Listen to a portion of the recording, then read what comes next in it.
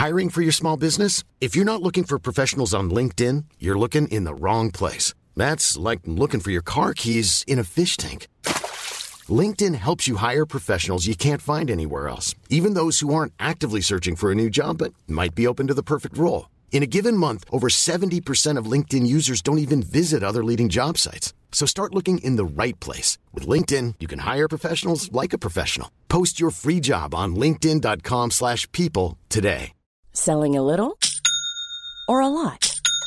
Shopify helps you do your thing however you cha-ching. Shopify is the global commerce platform that helps you sell at every stage of your business. From the launch your online shop stage to the first real-life store stage, all the way to the did we just hit a million orders stage. Shopify is there to help you grow. Shopify helps you turn browsers into buyers with the internet's best converting checkout. 36% better on average compared to other leading commerce platforms. Because businesses that grow, grow with Shopify. Get a $1 per month trial period at shopify.com/work. Shopify.com/work. You're listening to Kicked Back, presented by Uber One. Uber One is a membership that lets you save across Uber Eats, Uber Rides, and everything in between. Enjoy unlimited $0 delivery fees, 5% off of Eats, 5% off of rides, and if you join Uber One today, you can get your first month free. Visit uber.com/Uber1 for details. Episode 24 of Kicked Back, presented by Uber One. What's going on, everyone? I'm sorry if my voice sounds a little hoarse this morning. I was traveling to Toronto. I think I caught a cold. It's not COVID, so it's all good. Thank goodness. Yeah, I know. I was about to say 6 feet, but we're all good. I promise it's not COVID. And here we are, because there's so much to talk about. Liam, how are you? I am good. Yeah, when we obviously didn't plan to not do a show last week, but like, man, of course, the 1 week we don't do a show, like, it's the biggest weekend of football in a while. Multiple managers get sacked. One guy just decides to leave the field. Like, there's just a lot happening right now. Canada got 2 games coming up too. We were only expecting 1. I know. So that was good to see there. Who was it? Bahrain and then Japan.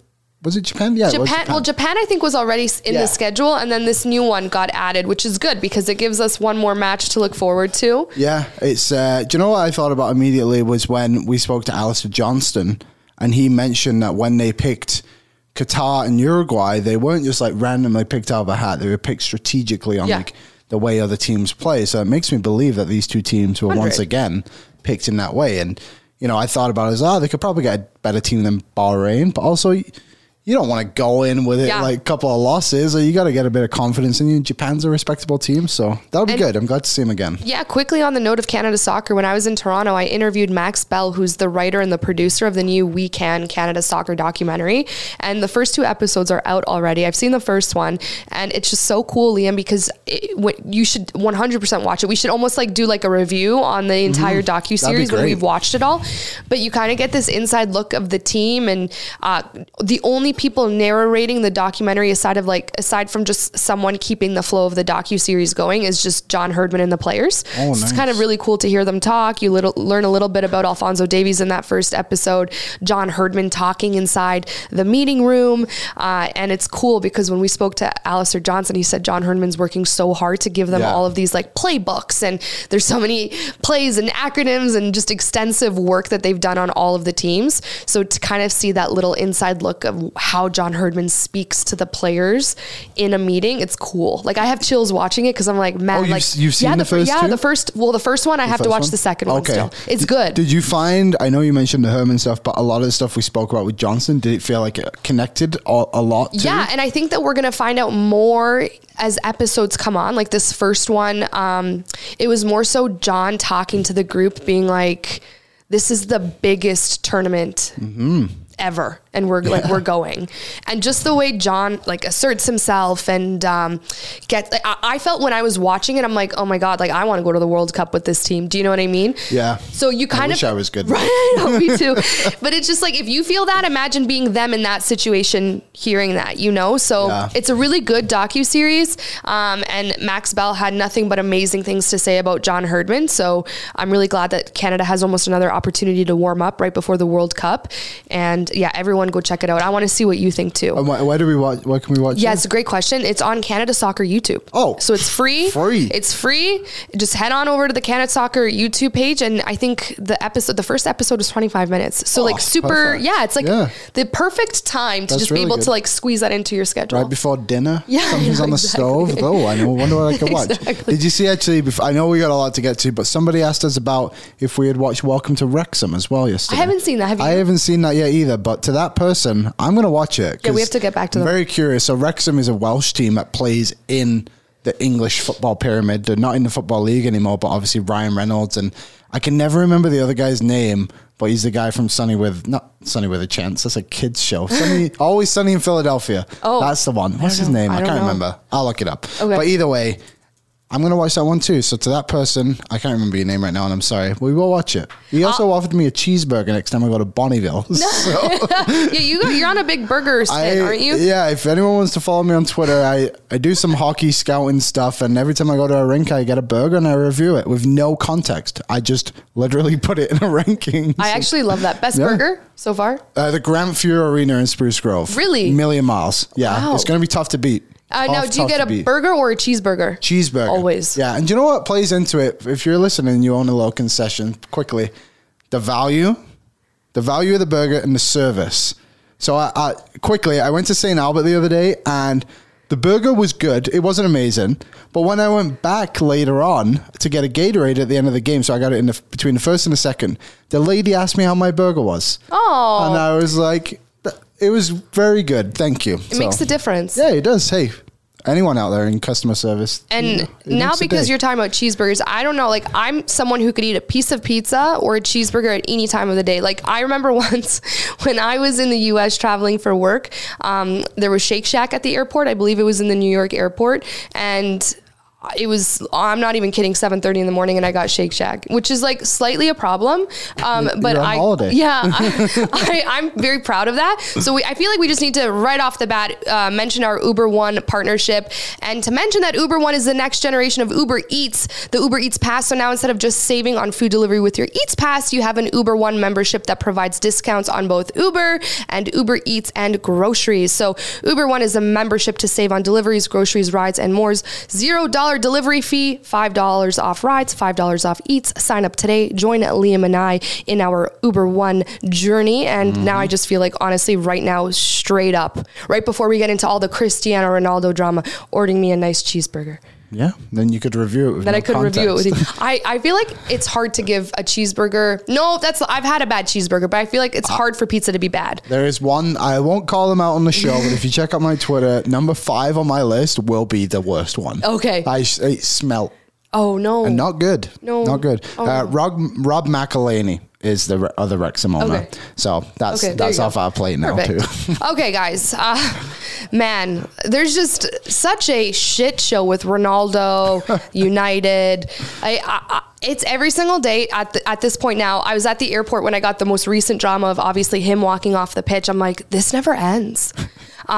Which is great for football fans because it gives us something to talk about. Obviously not great for the parties involved, but right now United under Ten Hag have beaten the Spurs, Liverpool, and Arsenal this season, so that's pretty big. Yeah. Obviously drama coming out of the Tottenham game. United won 2-0 and played maybe one of the best games, if not the best game they've played this season, and Ronaldo walked off the pitch before the game ended at Old Trafford. Liam, before I need to take a deep breath and get into how I feel, what do you think about all this? I think it really takes away, like you said, from what Manchester United actually did. They were good. They were really, really good, and they beat a good Tottenham team who Conte said after in his post game said doesn't get up for these big games, and which is true. You look at it; they had a late winner against Chelsea. They lost to Arsenal. They've lost to United. On the United front, like you said again, they're winning these massive games, and I think it's a bit selfish of Ronaldo to do what he did. Like, there's no need for it, to be honest. Like that to me. Emotions clearly took over, but I also think he knew exactly what he was doing. Like, I knew exactly it felt like he knew exactly what he was attempting to do. And he's a legend of the game, and it's just not a good look for him. And young people watching, even young people on United as well. And it puts a separation between him and the manager and also the team. Like, guys are trying to play for Ten Hag now, and it's working. Like, the United are doing significantly better, minus the City result a few weeks ago too. But I just don't like it. It feels like he's putting too much separation between the good stuff that's happening at United and Ronaldo, who can be part of it.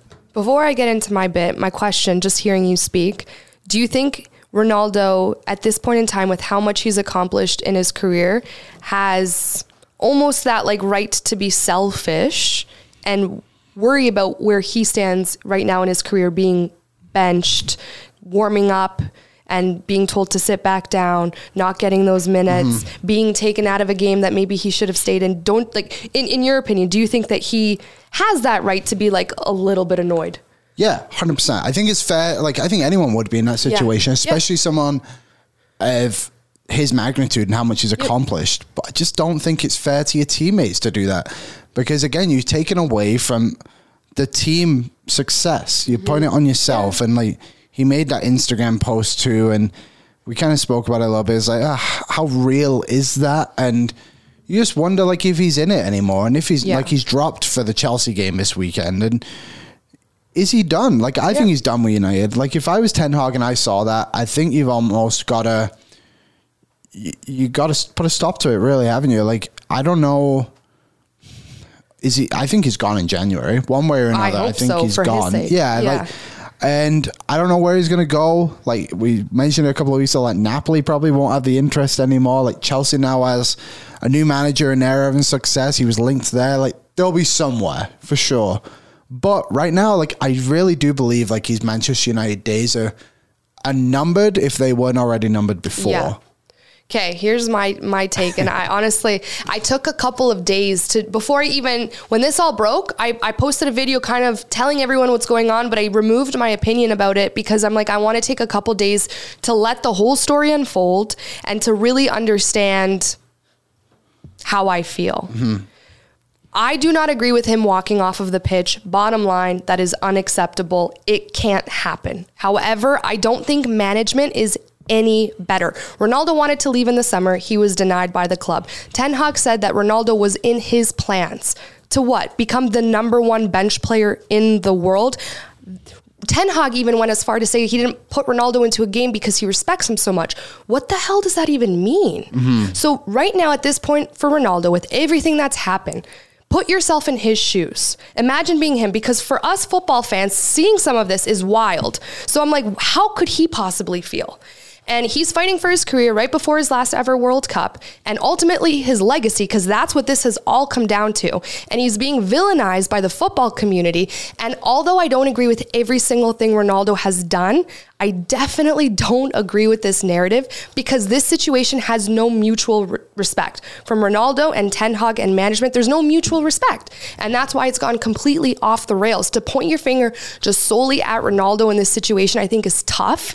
And I don't think it's extremely necessary, because he wanted out and now he's kind of in like a United prison. And that's where I don't agree with Ronaldo, but I understand why he did it type thing.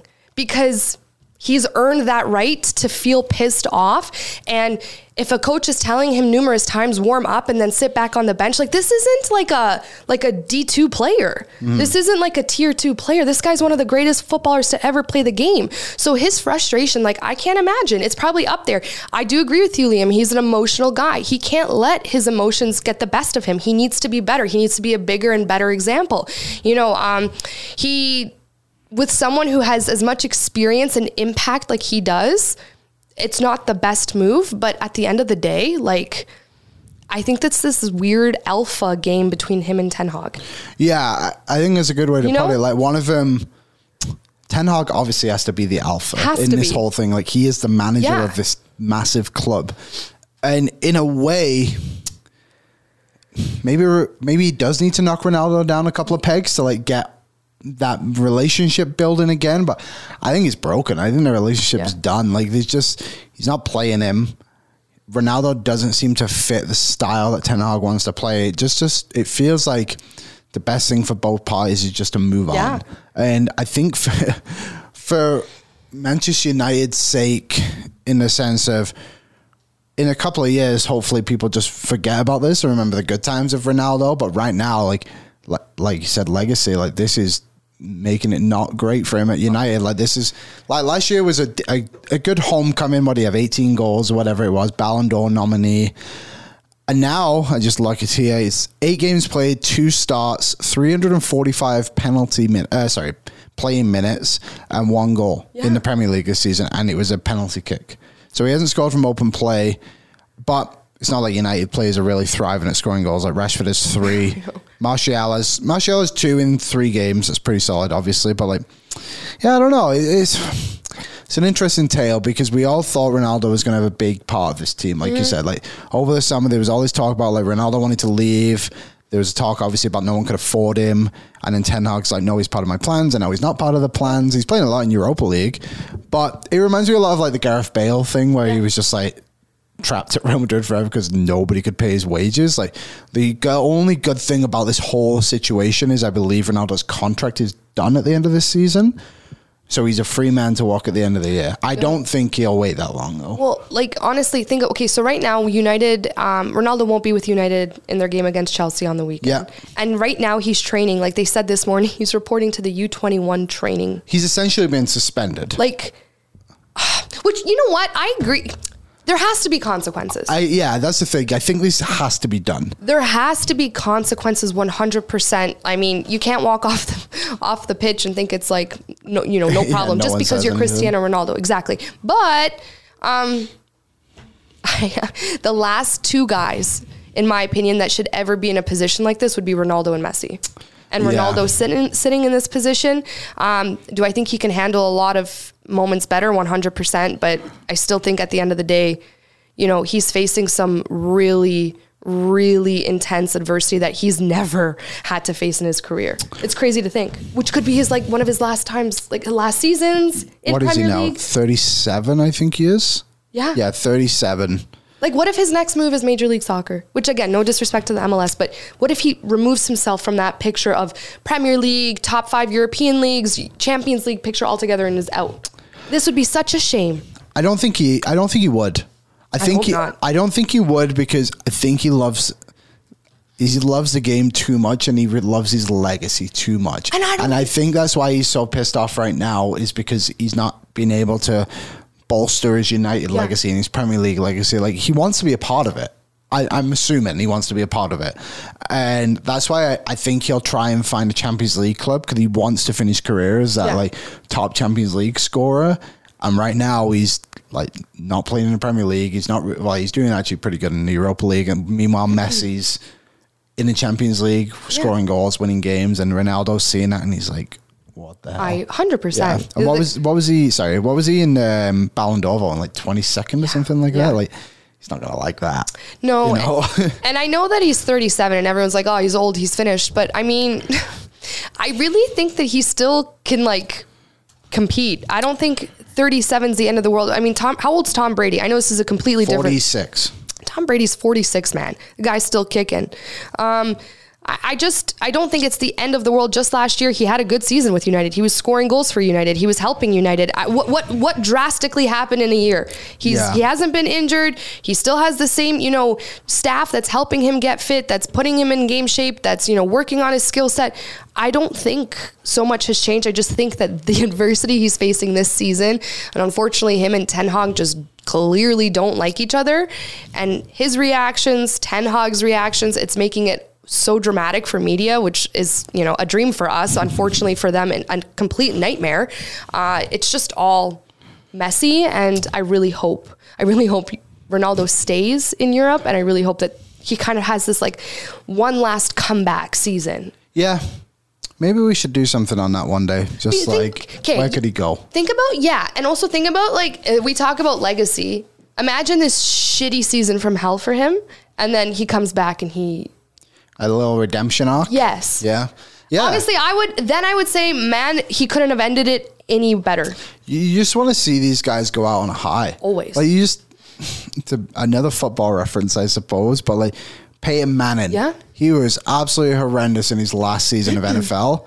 And he's not remembered like that, but at the moment you're like, this sucks to see. And now you don't want to see it with Ronaldo or Messi. Like even last season, like Messi obviously wasn't a Ballon d'Or winner. What is he, 3 years younger than Ronaldo, I think? Whatever. Yeah. Like these guys are coming to the end. You just want to see him go out on a high. 100%. And it's not even about Ronaldo scoring 30 goals a season. It's about him just being a key figure in the team. Now, if Ronaldo was coming off the bench every game and contributing, playing 30, 45 minutes a game, whatever it was, and like being a part of this team, I think this would be a completely different situation.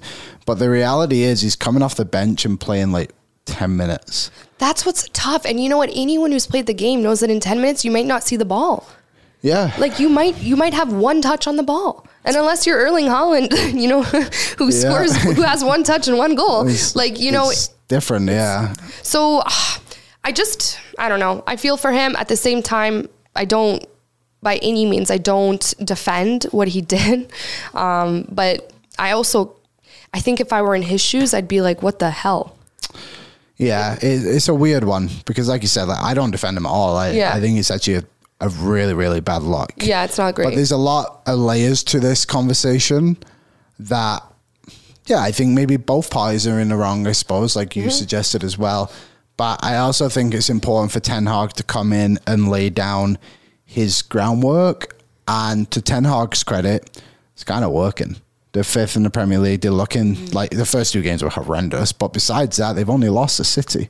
And my Newcastle boys, they drew. So yeah, I know. You know what? I agree. Ten Hag's doing, he's finally, the scary start that United have. We weren't blaming Ten Hag, and now here he is beating, some of the top teams in the Premier League. I just wish he could find a way, as a manager to win those games, but also, keep the chaos at a low. That's what I love about Klopp. Klopp doesn't throw his players on the bus. I mean, now Ten Hag's saying, Ronaldo refused to come onto the pitch. I don't necessarily love that. Like in that moment, the managers that I love are always they're the bigger person. And I just feel like Ten Hag feels this defensive alpha nature. Like I need to protect myself. And this is why that happened. And Ronaldo's doing the exact same thing. And now you have an explosion. There's also the Bayern Munich manager.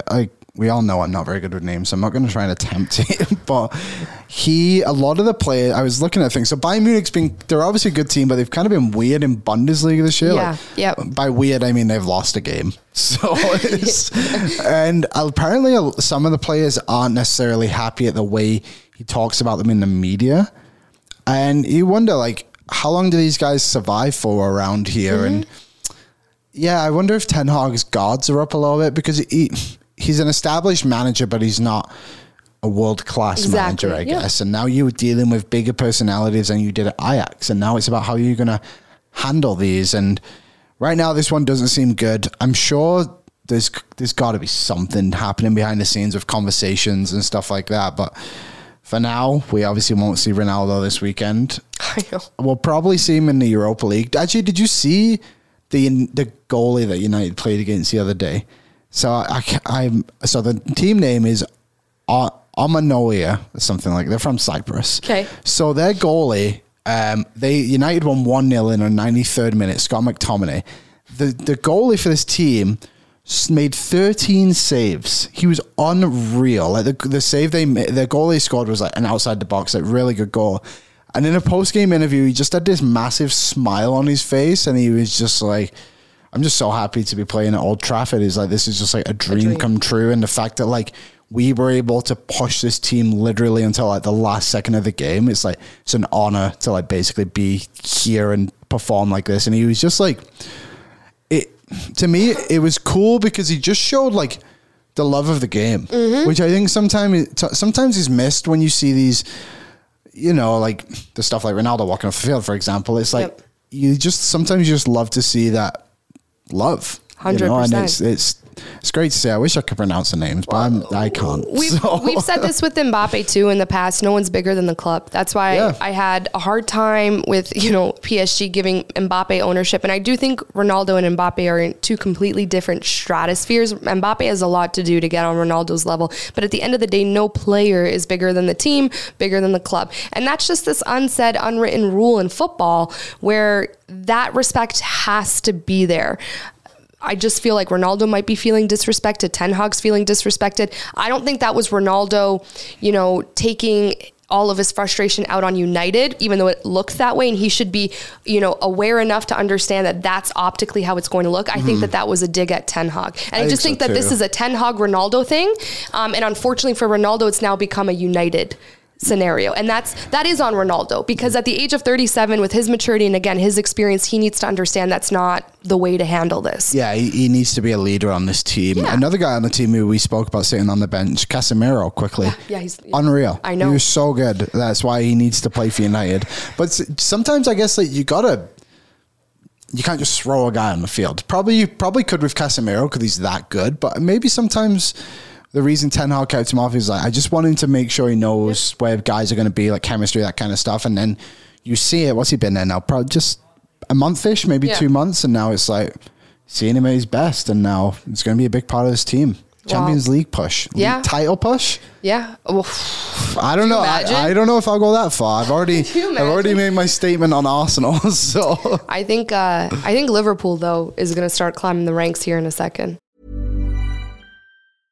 This is Paige, the co-host of Giggly Squad, and I want to tell you about a company that I've been loving, Olive & June. Olive & June gives you everything that you need for a salon-quality manicure in one box. And if you break it down, it really comes out to $2 a manicure, which is absolutely insane. It's also so easy to get salon-worthy nails at home with Olive & June. The difference between how your nails used to look when you did them yourself and now with the Mani system is a complete game changer. The best thing about Olive & June, too, is it's a quick dry. Dries in about 1 minute, lasts for 5 days, and full coverage in up to 1 to 2 coats. Visit oliveandjune.com/perfectmani20 for 20% off your first system. That's oliveandjune.com/perfectmani20 for 20% off your first system. I'm Sandra, and I'm just the professional your small business was looking for. But you didn't hire me because you didn't use LinkedIn Jobs. LinkedIn has professionals you can't find anywhere else, including those who aren't actively looking for a new job, but might be open to the perfect role, like me. In a given month, over 70% of LinkedIn users don't visit other leading job sites. So if you're not looking on LinkedIn, you'll miss out on great candidates like Sandra. Start hiring professionals like a professional. Post your free job on linkedin.com/people today. Hey there, it's Michelle Norris. I'm host of a podcast called Your Mama's Kitchen. When I travel, I'm usually looking for a way to find a taste of home when I'm not at home. And one of the things I love to do when I am at home is entertain. And Airbnb allows me to do that. When I was in California recently, I rented a house that had a great kitchen. And when we were sitting around the table, we're all thinking, we're in someone else's house. Someone could be in all of our homes as well. If you have a home, but you're not always at home, you have an Airbnb. Your home might be worth more than you think. Find out how much at airbnb.com/host. Yeah. Let's go right into Liverpool. I know that's down on our list, but big win against City. We said in our last show that big game against Rangers, I believe it was 7-1, Mo Salah getting that hat trick, 15 minutes on the pitch, manages to score 3 goals. They were knocking against a City team, one of the best clubs in the Prem, like one of the best clubs in the world, and they did it at Anfield, and Virgil van Dijk played really well. What was the thing about Van Dijk? He's never lost a game for Liverpool at Anfield in his entire career. Yeah, what kind of stat is that? That's actually incredible. That is a nutty stat. I think it was in the high 60s or something. I can't remember exactly what it was, but it's like, that's nuts. That's nuts. And like we spoke about after that Rangers game, it's like, if Liverpool can get a result against City, like maybe this is kind of the tables start turning a little bit. And like, what a goal by Salah. I know. Oh, like big time players show up at big time moments. Like it's unreal. So now they're in 7th in the league. They're still 11 points behind Arsenal in 1st, but they're there. And that's what matters. Like they're making progress. They have Leeds next. Forest next, then Leeds, Tottenham, Southampton, Aston Villa, Leicester, Brentford.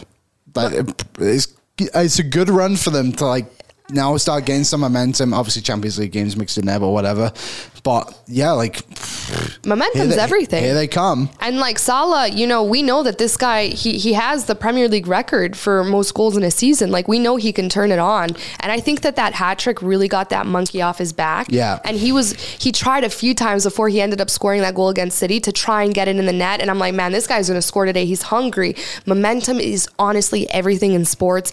Right now, Liverpool have it. They have, I think next week they play Ajax, which will be a big game for them in the Champions League. But they also could now be a contender in the Champions League, which I had completely written them off. Liverpool fans, I'm sorry, it's just the truth. But now I'm like, maybe they're the team right now that I probably have the most faith in, just because of the talent that they have despite injuries and the manager that they have to turn it around and maybe make a push, maybe not win, but push and finish in a position where we all probably didn't expect at the beginning of the season. Yeah, it's an interesting team they play too. Like, Trent didn't play. Yeah. James Milner played right Everyone back. said Van Dijk was much better when Trent was out of the lineup. So, like, I don't know. Like, it's, you know what, with the Trent thing, like, maybe it's just not working there. Maybe you got to play him somewhere else. But either way, like, Jota's a big loss for them. Oh my God. I know we have that in our thing too, but like, that sucks. That really sucks. So he had just come back too. Honest to God, I think he's one of the most talented players, but he has the worst luck with injuries. Yeah, he has been a bit snake bitten. And yeah, this Liverpool team, now maybe this is it. Obviously, you go through waves throughout the season. And City, interesting. Like, you want to be these big dogs and everything like that. And they are, don't get me wrong. They're probably the best team in the league. But also, you got to get up for these games too and go and win. Oh. And you got to go and beat these big teams. And they've kind of had a few results this season that, they're obviously losing to Liverpool, but then they had the draw against Aston Villa. I'm trying to find the other one here too. The draw against Newcastle. Like, meanwhile, Arsenal are just winning every week. I know. And they just... obviously, Arsenal's going to lose some more games. Like, they're not going to... Well, maybe they will go undefeated. They lost one. But, yeah, I don't know. City feel maybe a little bit too relaxed for me. It almost feels like, we'll just turn it on and we'll just go win a game.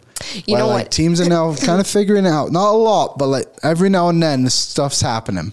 I could not agree with you more, because I feel like the only team in the world who does that and can ride off of that type of like game plan is Real Madrid, but they've earned that. They've done it. It's like their concrete like game plan. Okay, we're gonna start off, be patient, almost like we're not in it, but we're in it enough to like keep the score. But then we're gonna turn on, we're gonna annihilate this team, and when we turn on, there's no chance. City has some of the best talent I've seen. It's probably my favorite City team to watch, but they don't have that type of experience as a club yet. Yep. Like, this is like season one with this type of flow that they're having from top to bottom.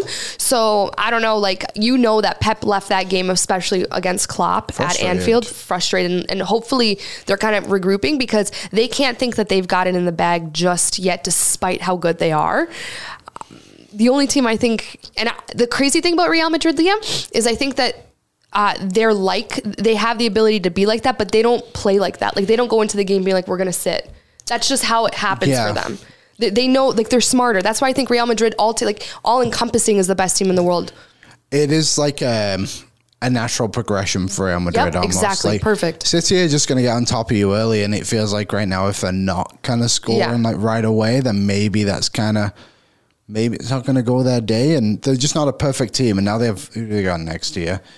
Arsenal was postponed. So they have Brighton, Leicester, Fulham, Brentford, Leeds up until Christmas. So I guess Leeds will be after the World Cup. So, wow, there's only 3-4 Premier League games before the World Cup. That's nuts. It's sneaking up. It's sneaking up. It's coming quickly. So they'll be fine. Like, I'm not going to sit here and pretend the City aren't going to probably challenge for the league. Like, they definitely will be there all season, but they're not the best team in the league right now. Arsenal is. They're in first for a reason. They're winning games. They're doing a lot of good things, and I will stand by my point at the end of the season. You think, as you should, and you should be super proud of that in your Barcelona take. You think Arteta dyes his hair? Or do you think that's like, you think that's his natural flow? I don't know. How old is he? He's not that old. That's a good question. Every time I see him, I'm like... He has always looked like that. He's only 40. Maybe. Maybe a little bit. Maybe just a tad. I wonder, because it's so jet black, and I'm like, I wonder if he dyes it. I mean, no disrespect to him if he does. I just always am curious when I see him. Yeah, I mean, it's something I haven't thought about. Let us know in the comments if you think Arteta dyes his hair black. Okay, quickly, our last point right now in the Premier League. Steven Gerrard is sacked as Aston Villa's manager after losing to Fulham 3-0 the other day. Man, I'm going to make my point short and sweet, Liam, because out of complete respect for Steven Gerrard, someone who I wouldn't say I idolized him as a player, but I freaking loved him. I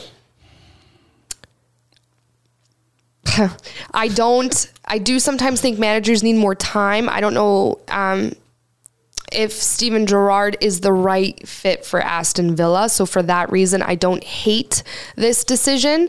But I don't like how Aston Villa fans are like disrespecting Steven Gerrard. They're like, get the hell out of our club. Mm. I don't like that. I mean, I think you also have to remember who this guy is and what he's done, for the game. Mm-hmm.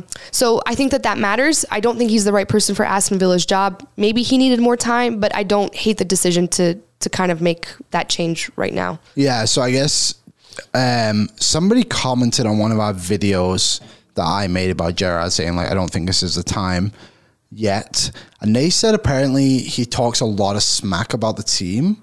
Just Steven Gerrard? Yeah, I can't remember exactly what this person said, but they were like, just the way he doesn't feel connected to the fans is kind of the point the person was making.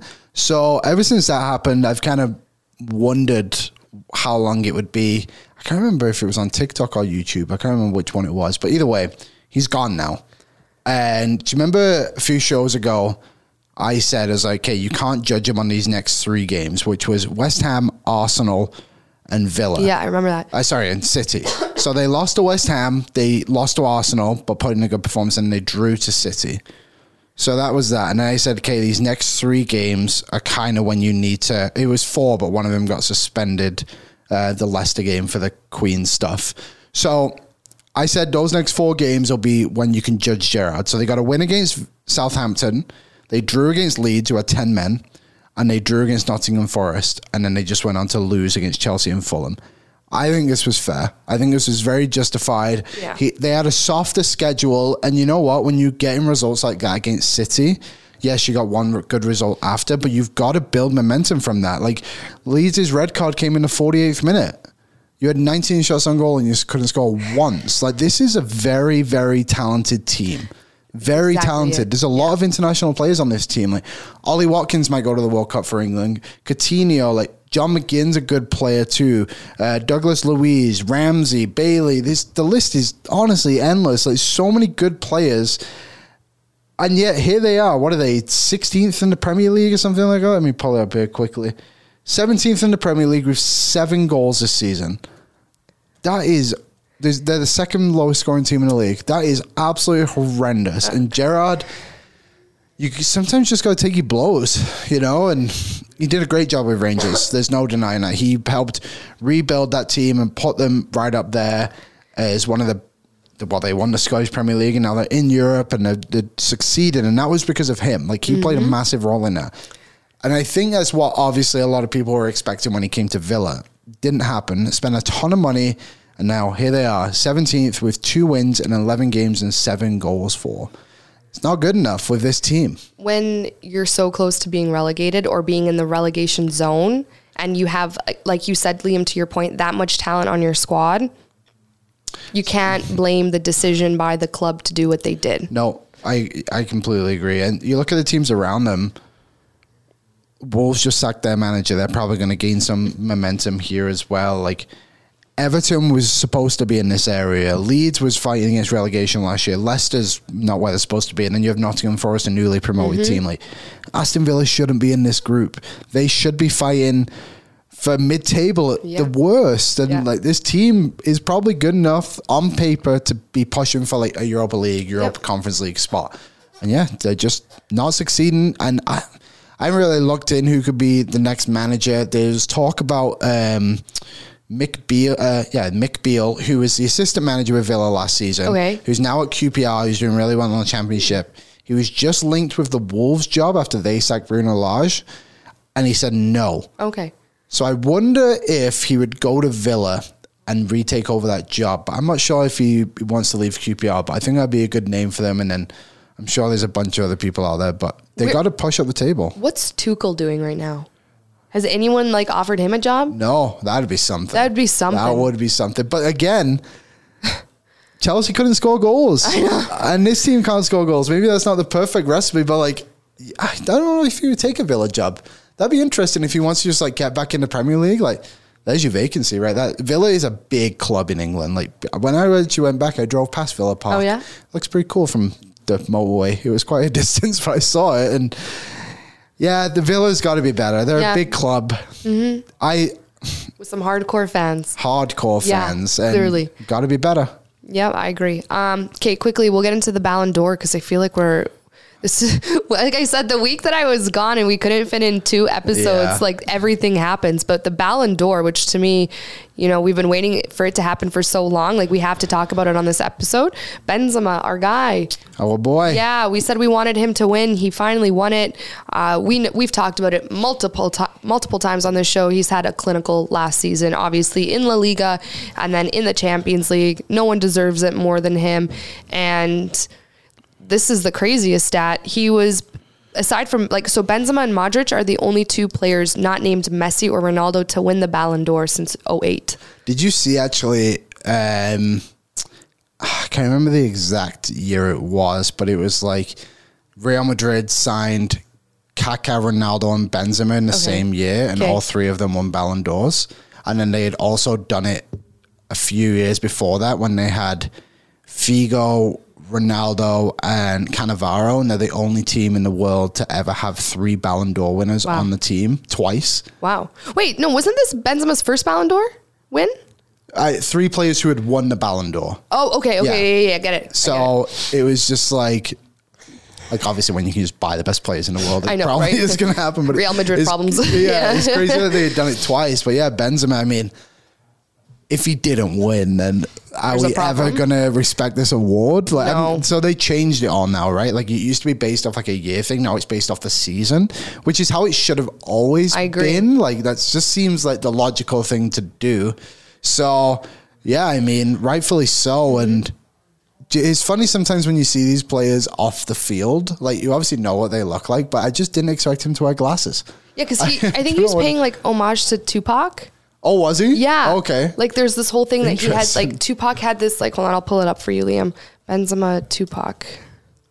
Yeah, I just, I don't know. Sometimes you forget these guys live real lives. Oh, yeah. I think, he paid tribute to Tupac. Interesting. That's what everyone was saying. But what I love about this is it like painted a cool, deeper picture in the football community, you could say, I guess, that Benzema's 34 years old. We're watching his best year of football in his oldest age. And it kind of gives that hope for players who maybe aren't where they want to be in their career to like still keep doing what they're doing, keep with the talent, keep with the grind. And then, maybe even when you're in your later years, you can still achieve an award that typically is usually only won by Messi and Ronaldo. And I think that's a really, really cool picture. And we always say on this show, we wish that we had more years of Benzema under this level of Benzema. Hopefully we still continue to get them before he retires, and who knows when that will be. But I really like kind of this I don't know, this new wave he's created, and no one was more deserving than Benzema last season. Yeah, it's funny because, you always think of someone's prime of their career being probably like 26 to 31, somewhere in there, maybe even smaller for some guys. And now you're seeing these players who are, obviously some guys are still thriving in the mid-20s, but like you're seeing guys now like still being able to elevate their games at an older age. Like Ronaldo had 18 goals last season. Like Messi's 34 and had 14 assists in the league. Like now you have Benzema. I can't remember how many goals he had. It felt like every game you watched him, he scored a goal. And it was nuts. And Lewandowski too. Like holy moly, it's just shows the level of technology in football now that these guys are able to just play at such an advanced stage. And do you know what though? The Ballon d'Or, it's always something that really sneaks up on me. Like, oh yeah, this is happening now. I know, right? I know. So Sadio Mane's second. I know. How do you feel about that? I love Sadio Mane, so I don't mind him being second. I think Sadio Mane is one of those players because he's not a Ronaldo or a Messi or even like in the limelight like a Benzema or Salah. Like you often discredit the work that he does unintentionally. Yeah. I don't think it's intentionally done. It's just unintentionally because he's just that guy that makes it happen. He's not always in the limelight and the spotlight, but for once it's good to see a footballer who maybe isn't in that role being given the respect and recognition that he deserves. So I love that for Mane. Yeah, it is funny, and you've mentioned it on the show too, like the lack of disrespect, I guess, in a way that like Liverpool fans seem to have just forgot that the second best player in the world right now is just left their team and expect to just excel. And it is quite funny that he got voted ahead of Salah, who is also obviously a phenomenal football player, but it's like didn't expect to see Mane that high, I suppose, and maybe that's just my bad. But no, it's just kind of like, oh yeah, like he is really, really good, and it's good to see him get that respect. But I did expect like the top three to be like Benzema, De Bruyne, and Lewandowski, but then like Mane snuck in. Pretty good Premier League representation, though. Mane 2, De Bruyne 3, Salah 5. Son, which is funny, 11. Son couldn't get into the Premier League Team of the Year by leading the league in goals with no penalties scored, and now he's an 11th in Ballon d'Or voting. Yes, okay, you know what? That is crazy. I think, like we always talk about the Ballon d'Or, most prestigious award, but this stuff does not make sense to me. No. That's why I've said before, and I gave my take on Messi. Until this day, I get absolutely ripped online for it. It loses its prestige when shit like that happens because it does not make sense. And for everyone who's like, oh, the Ballon d'Or is not just about goal scoring. Anyone who watches Son play knows that he gives so much more than just his goal scoring abilities. Yep. And he just seems like the most wholesome human being. Yep. Like I just want to be friends with him, So I don't know. And like we go into the Copa trophy and the best and the Golden Boy trophy. We know, I swear Barcelona runs the Ballon d'Or awards. Like Gavi won both the Copa and the Golden Boy award. And I'm sure, yes, he's a great footballer and he's going to be an unbelievable footballer in the years to come. But Jude Bellingham was not only robbed, but like, honest to God, I think he was disrespected. So he should, so the Copa trophy, he finished 4th in those rankings. Yeah. Not even top 3. And then obviously not winning, the best player under the age of 21. He finished last season with Dortmund, 6 goals, 14 assists in 44 appearances. And then of course at the age of 19, you can speak to this, Liam, has established himself as one of the best players on Dortmund, but also on this English national team. He's going to probably play in the World Cup. He should. He's so good. So I'm sitting back and I'm like, who the hell is making these decisions? Are we watching the same football matches? And this is where this whole award ceremony, sometimes I'm like, it's a bunch of politics and people aren't giving the awards to the players who deserve it most. Because for Jude Bellingham to walk away and not have the Copa trophy and the Golden Boy trophy, I don't like it. And nothing against Gavi. Barcelona fans, don't come for me. But you guys low-key secretly run the award ceremony. Yeah, it's there's a lot of pressure on Bellingham. And I think when you compare that to the other guys, like you said, Gavi and Camavinga, like they're a little bit more sheltered at their teams, I guess you could say. And like, obviously they're going to be unreal, already are, but like the play runs through Bellingham. Bellingham is almost the heartbeat of that Dortmund team. And he is more now than he was last season, I suppose, because obviously they had Haaland, but still like Bellingham played 32 Bundesliga games last season and started every single one. Camavinga played 26 La Liga games, started in 13, finished second. And then Gavi, played 28. But it's like, yeah, just sometimes there's either awards, like you said, it's like, you gotta be real. Like, you gotta actually look at this and be like, this probably is wrong. You know what? Give Gavi one and give Bellingham the other. You know what? If you honestly want to go there, give Gavi the Copa and give Bellingham the Golden Boy. Why does Gavi get both? Yeah, I also thought Saka could have been a little higher on the list. Honestly, I agree. What was he? Arsenal's Player of the Year and England's Player of the Year, which is kind of funny too. Like, he was England's Player of the Year, and Bellingham finished 4th in this thing as well. And it's just like, sometimes you watch these things, how does this even work out? He didn't even make the top 3. I mean, it's just, it doesn't sit well with me. And even now this season, 4 goals in 4 Champions League games. Yeah. This guy's doing it with his national team. He's doing it in Champions League soccer or football. He's doing it in, his club games. Like, this guy's just at the age of 19. Yeah. I think that's what's the most impressive to me is that he's able to establish himself and get the ball rolling at 19, which is not an easy thing to do. But did you ever hear the story of how he ended up at Dortmund? No. So he was at Birmingham City, he was in the Championship, or still is, and they were going through some tough times financially. So he never wanted to leave, but Dortmund came in and were like, we'll pay you this much, and it basically saved the club. Wow. Like, his transfer money saved the club. And he was like crying in the field in the middle of the pitch and stuff because he didn't want to go, and he was only 17, and they retired his number. So there's very few players that have the numbers retired, like Bobby Moore, Maldini. There's like basically named like an absolute legend for a club. Like, I think Totti might be one as well for Roma, and then there's Jude Bellingham, and everyone was like, oh, like, how could this be? Like, he's only 17, he only played like 50 games, maybe not even that. And then the story came out, I was like, yeah, his transfer fee like saved this team from going into administration and going out of existence, essentially. Dude, you need to clip that because I didn't know that. Yeah, it's pretty cool. He's like, that's to have like, he's a young guy, to have the emotional intelligence and like the heart to do that is what will set him apart. So his brother plays there now, and he always talked, Joe Bellingham, his name is. I don't think he's quite as good, but maybe we can hope. 41 games for Birmingham, 4 games played. 4 goals, and now just a legend at the team. And I mean, he's going to be a legend of the game. He's unreal. So, long live Jude Bellingham.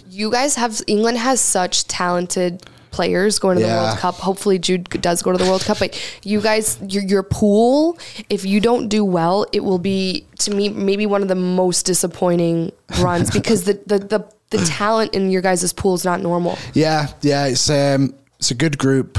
We're going to be without Reece James, which is a massive blow. That's going to suck. And you know what the other thing is too? Like, we're known to have all these right backs. Mm-hmm. So right now, Kyle Walker and Trent are both hurt as well. They should be fit, but they're not playing. And that's not good. Like, Kieran Trippier, I think, is going to play a massive role in this England team, mostly because we might not have another choice. Like, he might be it. So hopefully Trent and Kyle Walker come back and play a couple of games before. I don't know what the timeline is. Apparently they're going to be fine. So, but the Reece James one is a massive blow. And quickly on that, just guys, because we have to get into our power rankings, but the players that are coming to light that are injured and might or will miss or might miss the World Cup, it's so sad. Mm-hmm. Like, we know Jota, Conte, and Reece James are out, and Dybala, Pogba, Royce are all expected to miss the World Cup. We even saw Alphonso Davies have that skull but concussion. He played. He ended up playing. He's back. But just like seeing all of these injuries happen right before the biggest tournament of their lives, because they're playing club football. Some of them are playing Champions League football and international duties. I mean, their bodies, like, I can't imagine what their bodies are going through. And like Reece James, when I saw that, and even Conte, my heart broke. Yeah, I swear the Conte one was crushing. It's like, it's just horrible. Yeah, it's horrible. It's a tough one, but hopefully this just gives someone else a chance to thrive and take the next role and be in the next star in this this is world of football. Quickly before we go into our power rankings, do you believe in the Drake curse, and is that why Barcelona lost to Real Madrid? Thriving. Yes, the Drake curse is alive and well.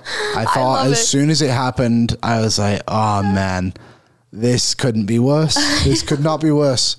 So the Drake it's funny. It's unbelievable, to be honest, is what it is. So I don't go wear them again. Drake, if you're watching this, I'm sorry. Love your music, but the Drake curse is real. And I swear, as soon as he posted that Instagram and I see the OVO owl on Barca's jersey, I said it's a 100% loss. And he put some heavy money on the game. And I'm like, Drake, do you know of the Drake curse? Which was crazy, but That's the only reasoning I could find as to why Barcelona clearly left Benzema and Valverde unmarked at the top of the box, because how they left Benzema unmarked and then like, hey, we didn't learn our lesson. Now there's Valverde, who's one of the best players on the team, and can absolutely snipe the ball from anywhere. We're going to leave him unmarked as well. Like, there's no other reasoning behind that aside from the Drake curse. That's it. It's the Drake curse. And that'll end that conversation. Yeah. Sorry, Drake. Sorry, Barcelona. That's the way it is. Okay. Next week. Power rankings presented by Uber One. We got France and Croatia up on our list today. Yeah. France. Okay, France. What do I have France at? I put France at 3rd because they have let's pull up their roster. Everyone. They have everything they want, which my God. I think could be a curse for them. I agree. Yeah. I agree. So Benzema, Mbappe, Griezmann, Pogba, Giroud, Kanté, sad, never mind. Tchouameni, Camavinga, the list goes on. I do believe in this whole theory that sometimes when you have too many superstars on one team, it doesn't work. Mm-hmm. But I don't want to sleep on France. The one thing I get a little worried about is egos. And I'm talking about one player in particular. I hope Mbappe, kind of just calms down and realizes, he could potentially win back-to-back World Cups. And this is a whole team thing. But I think that they could still do well. I know that they haven't had the best run in the Nations League. They weren't great. But the World Cup's a completely different ballgame, so I don't want to, put disrespect on that team. I still think that they're extremely talented. I would not be surprised if they won. I would not be surprised if they didn't win. Yeah, I think with the Nations League thing too, the more I've thought about it, I don't think this is the case for England, but for other teams, I think and France is one of these teams, I think they experimented a little bit more. I don't think they put too much stock into how they were doing with the World Cup coming up. And with France, there's so many good players that I think they were just mixing and matching a lot and trying to figure out what is going to work for them. And I think when the World Cup comes around, I think they'll be one of the best teams there. I have them at number 3. Oh, nice. I think they're the best European team going.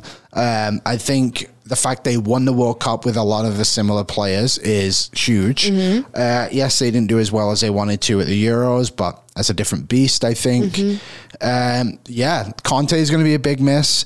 Pogba should be fit and ready to go, but if he's not, then you're missing your 2 starting centre midfielders from the last time you won the World Cup, who are both world-class players still.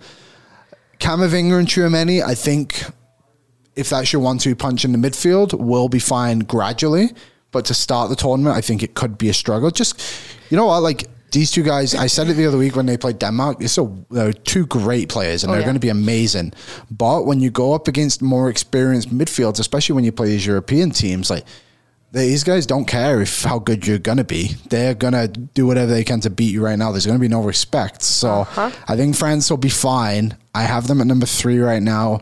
The Kanté thing does knock them down a few pegs for me, but I still think overall they're better than Spain, England, Belgium, Germany, whoever else you want to throw in there. I would love to see Benzema win the Golden Boot at this World Cup. Imagine he wins the Ballon d'Or and the Golden Boot in the same year. Be special. It would be special. And the Champions League. And La Liga. I think that maybe that'll be my take right now. I think Benzema, if France win the World Cup, I have Benzema having the Golden Boot and having the most unbelievable year of his career, which I think is doable. So we'll see how France does. And up next, Croatia.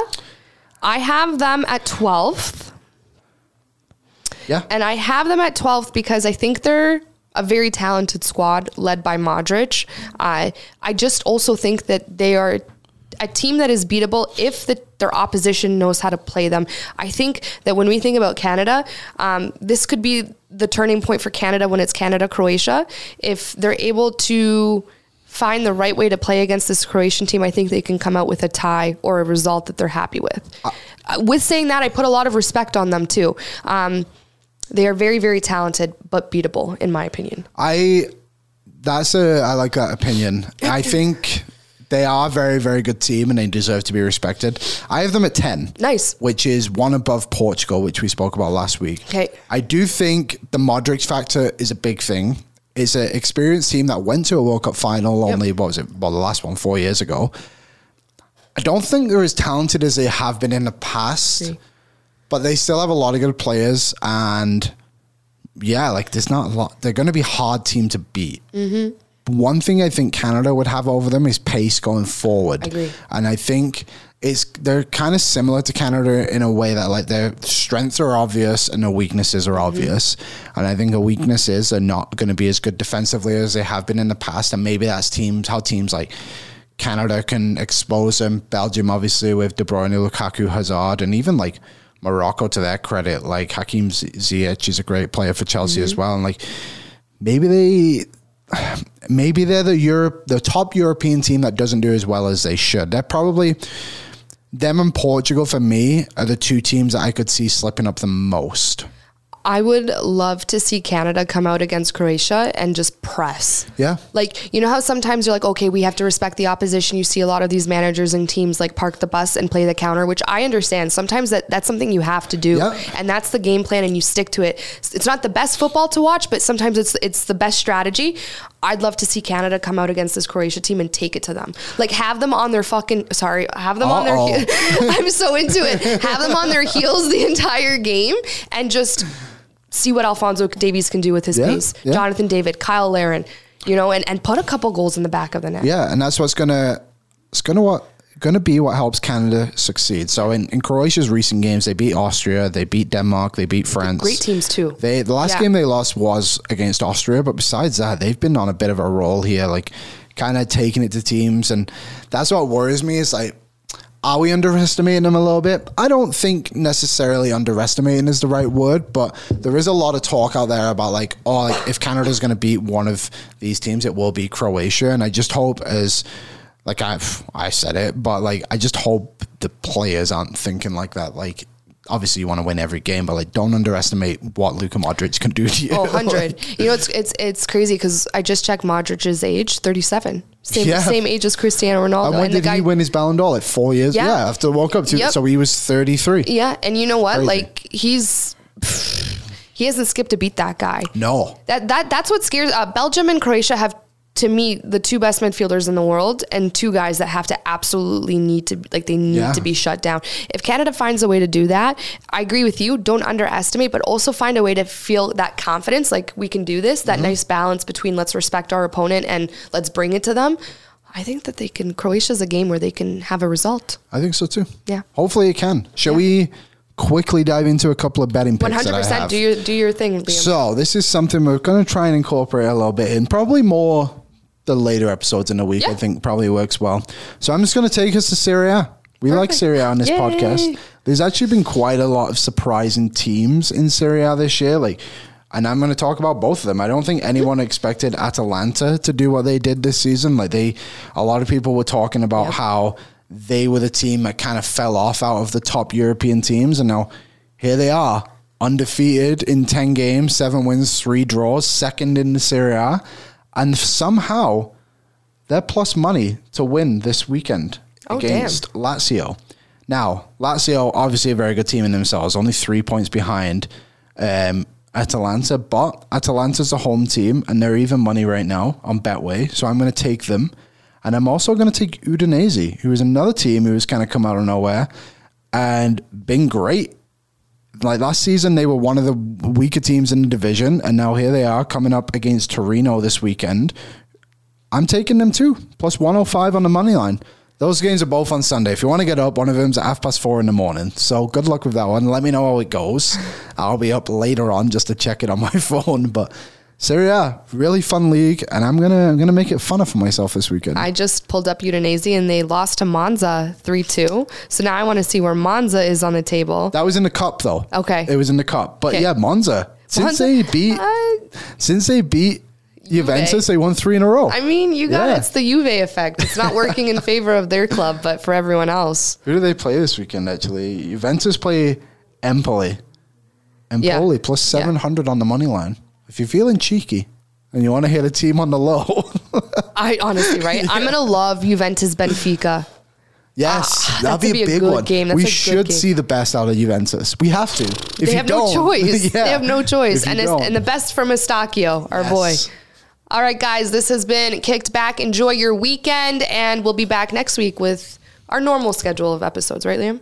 Yeah. I think so. Is it Champions League next week? I don't know. We'll check it out, guys, and thanks for watching. This has been Kicked Back, presented by Uber One. That's a wrap for another episode of Kicked Back, and thanks so much for listening. You can catch Caroline and Liam here every single week on Tuesdays and Thursdays to give you the latest rundown on all things football. Please don't forget to subscribe and give us a nice 5-star rating. Please and thank you.